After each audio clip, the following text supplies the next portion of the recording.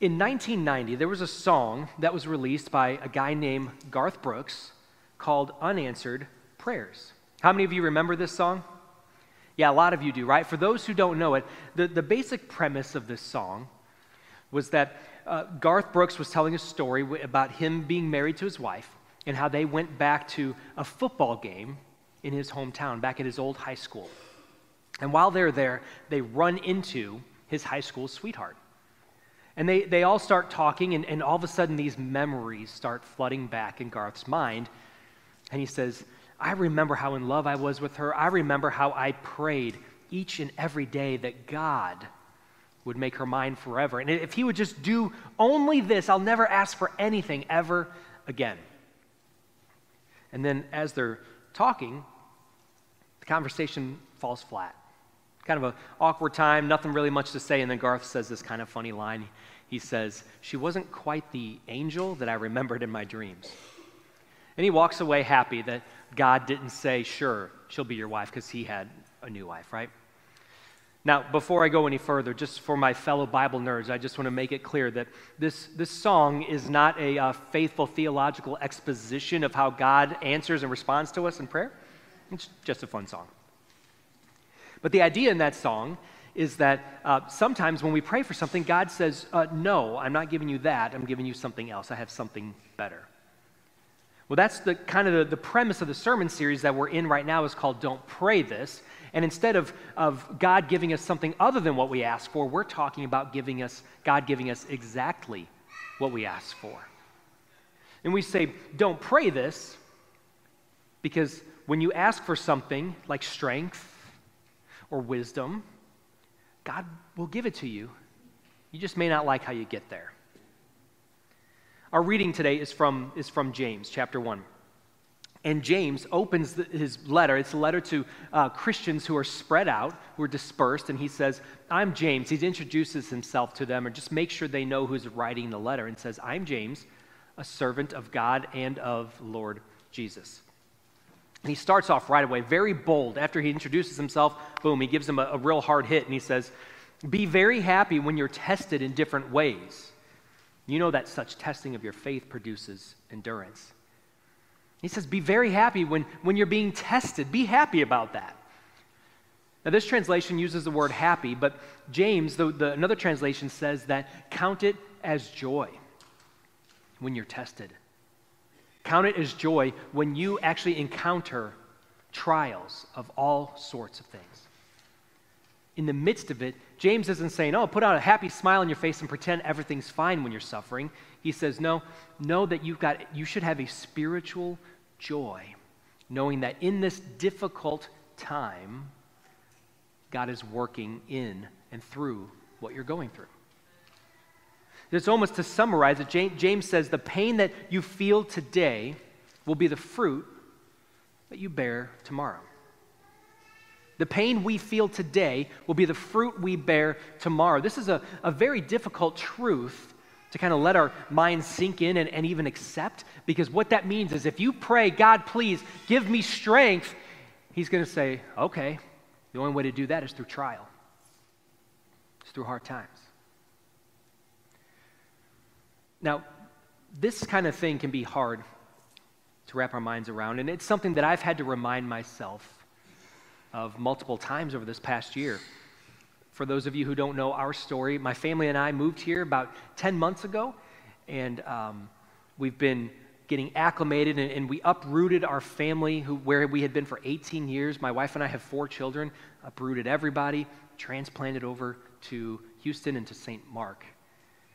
And it's had its trials.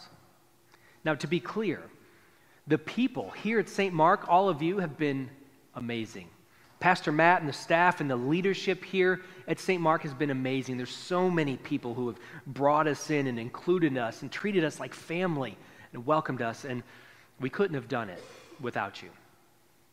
It's been an immeasurable blessing to be able to have folks like you in our lives here. So that part's been great. But as many of you know from a move, along with a move comes some complications and, trying to get acclimated to new schools and new ways of living and some things with our house took a while to sell and that was stressful and all these kinds of things just slowly add up and they can create stress and tension and trial. My wife and I both had to constantly remember that we felt that God called us to be here. We felt God's call in our life clearly to move and be here.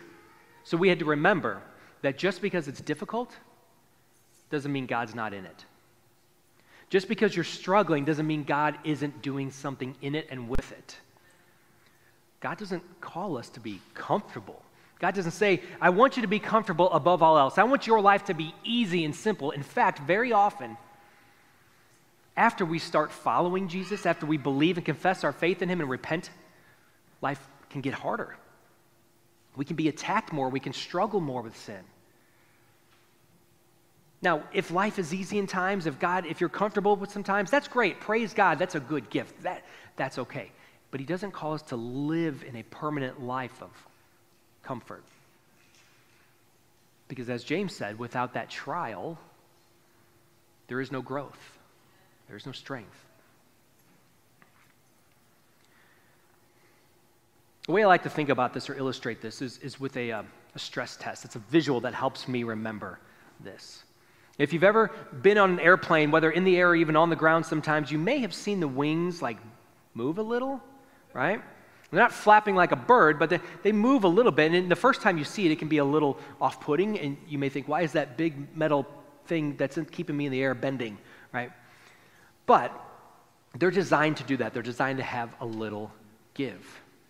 And the way that the engineers know how this should happen is because they stress test it. They put it through and see what it can handle.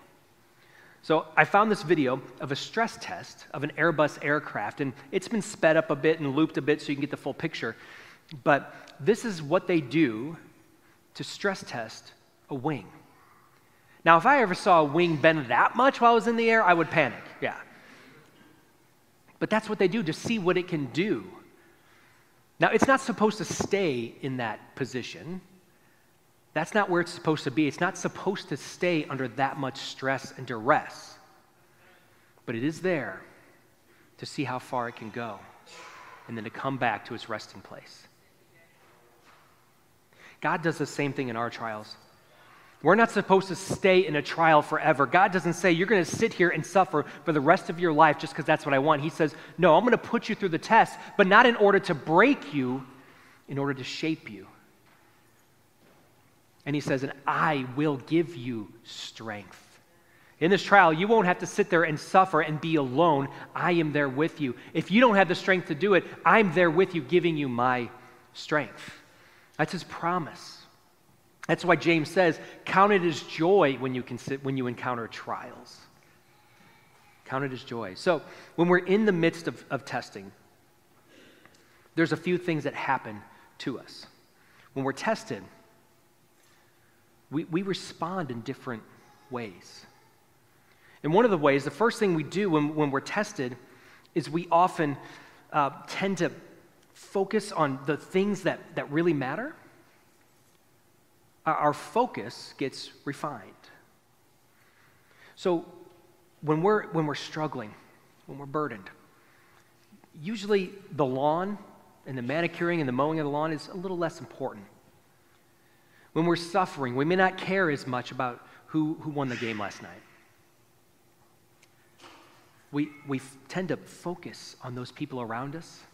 We prioritize relationships. We prioritize our thoughts even.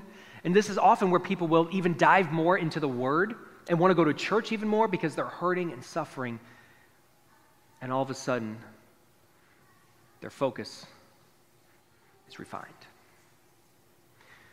Second thing that happens is we begin to reach out to God even more in all new ways.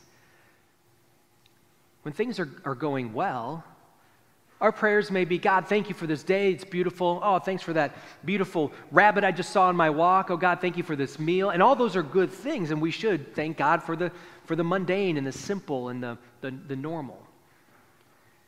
But when we are hurting, when we are in depths, our prayer intensifies.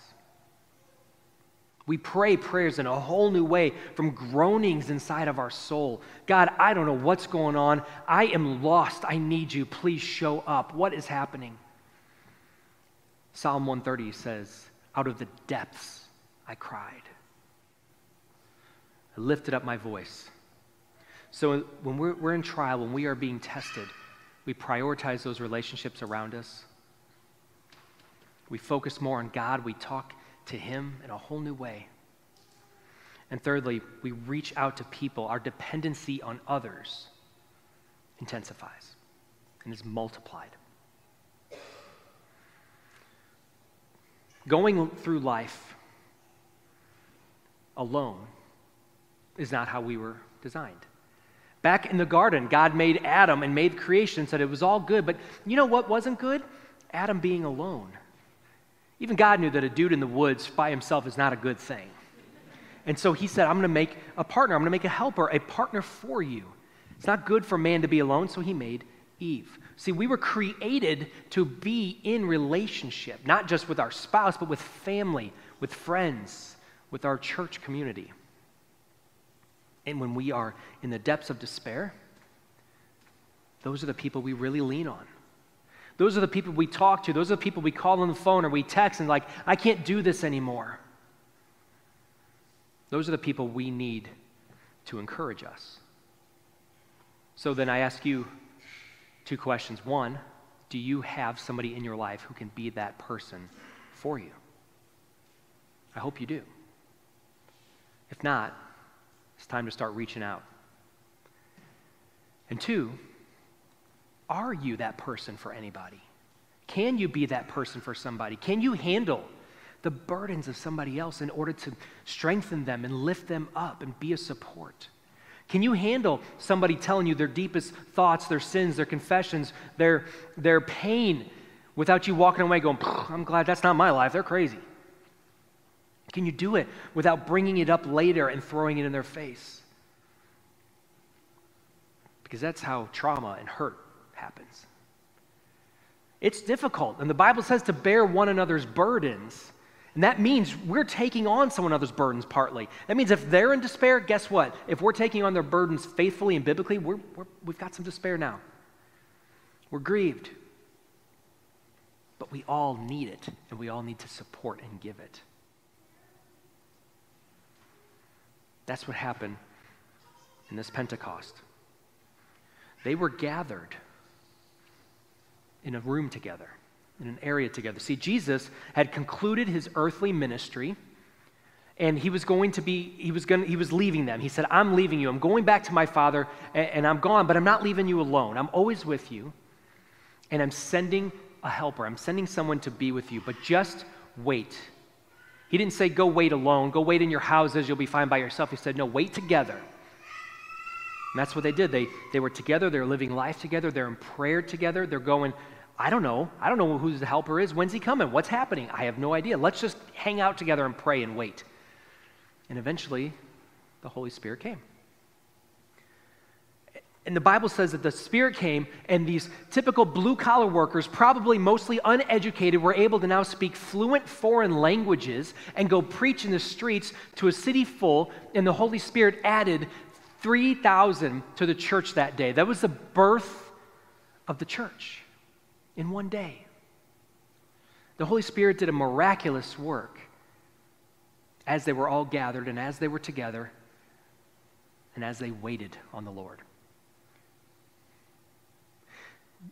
One of the people that was in that room was a guy named James. James was the guy that we're reading from the text today. The guy that said, count it all joy when you have trials and suffering. James was in that room.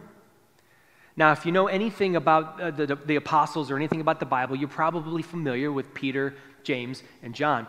This isn't that James. You may even know a little bit more and know that, there's another disciple named James, James the son of Alphaeus. That's not this guy either.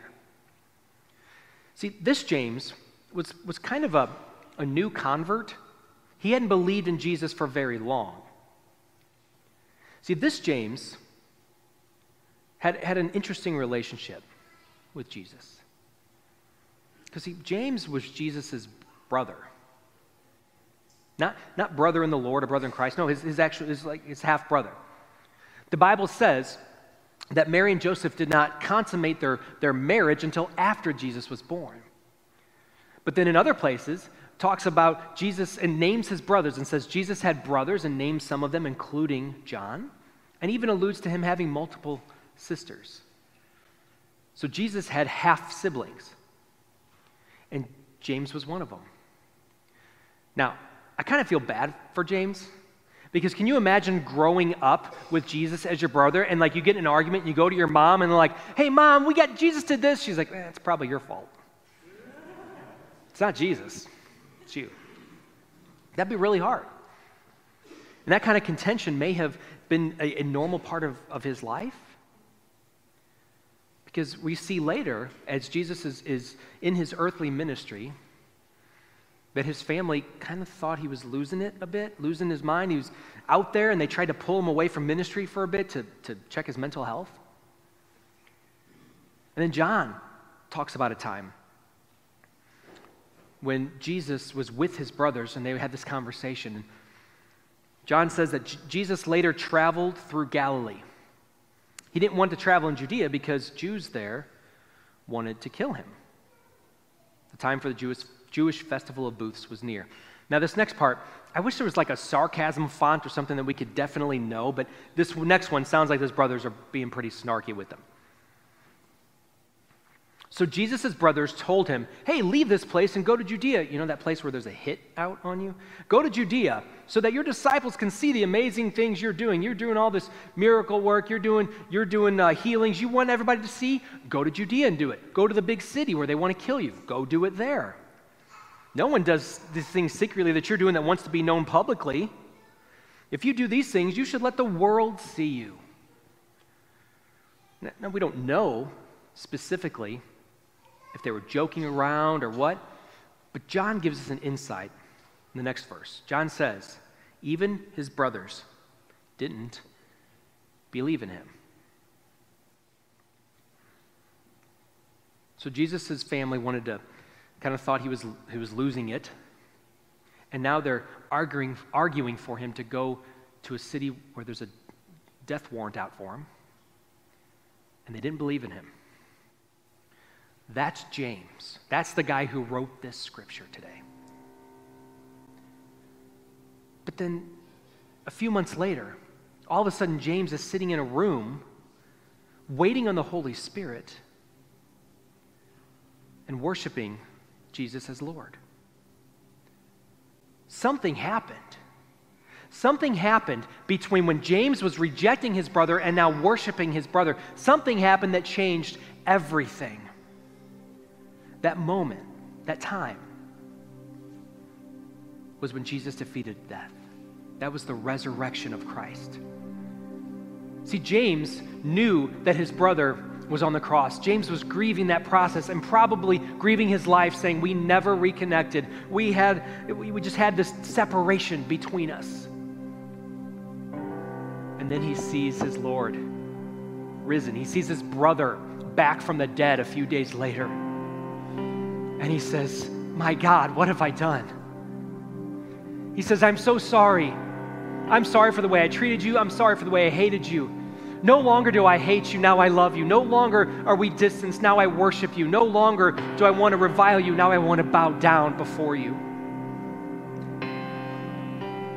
We are saved by grace through faith. There's nothing we can do. We can't choose to believe in Jesus. We are given faith by the Holy Spirit. We're not saved by evidence and believe just because of evidence. But I'll tell you what, this is a very compelling piece of evidence, because I bet this is the only time in the history of the world that a brother has worshiped his brother as God. If any of you have siblings, I highly doubt you think your brother is God and you want to bow before him. But that's exactly what happened here. See, Jesus Christ lived a perfect life. He lived a life that we should have lived. And he went all the way to the cross. He took death to defeat it. He took our sin willingly. He let it happen to him. He says, I give my life willingly. Do what you want, but you really have no power to kill me. I laid down my life. So he took on sin, he took on your sin, took on my sin, laid it down and defeated it and proclaimed victory to the prisoners and the captives and set them free. And he said, you are now free. And that sin that I have taken from you, I have destroyed. And now this life that I have, I give it to you. He said, your life is because of me. And he said, my life is now your life. My freedom is now your freedom. And he sent the Spirit. He sent the Spirit to birth the church. And he said, this will never stop. No matter what is done, no matter what wars happen, no matter what famine, this will never stop. The church of God goes forth by the power of the Spirit no matter what. And so not a government, not a war, not a lockdown, not anything can shut down Christ's church.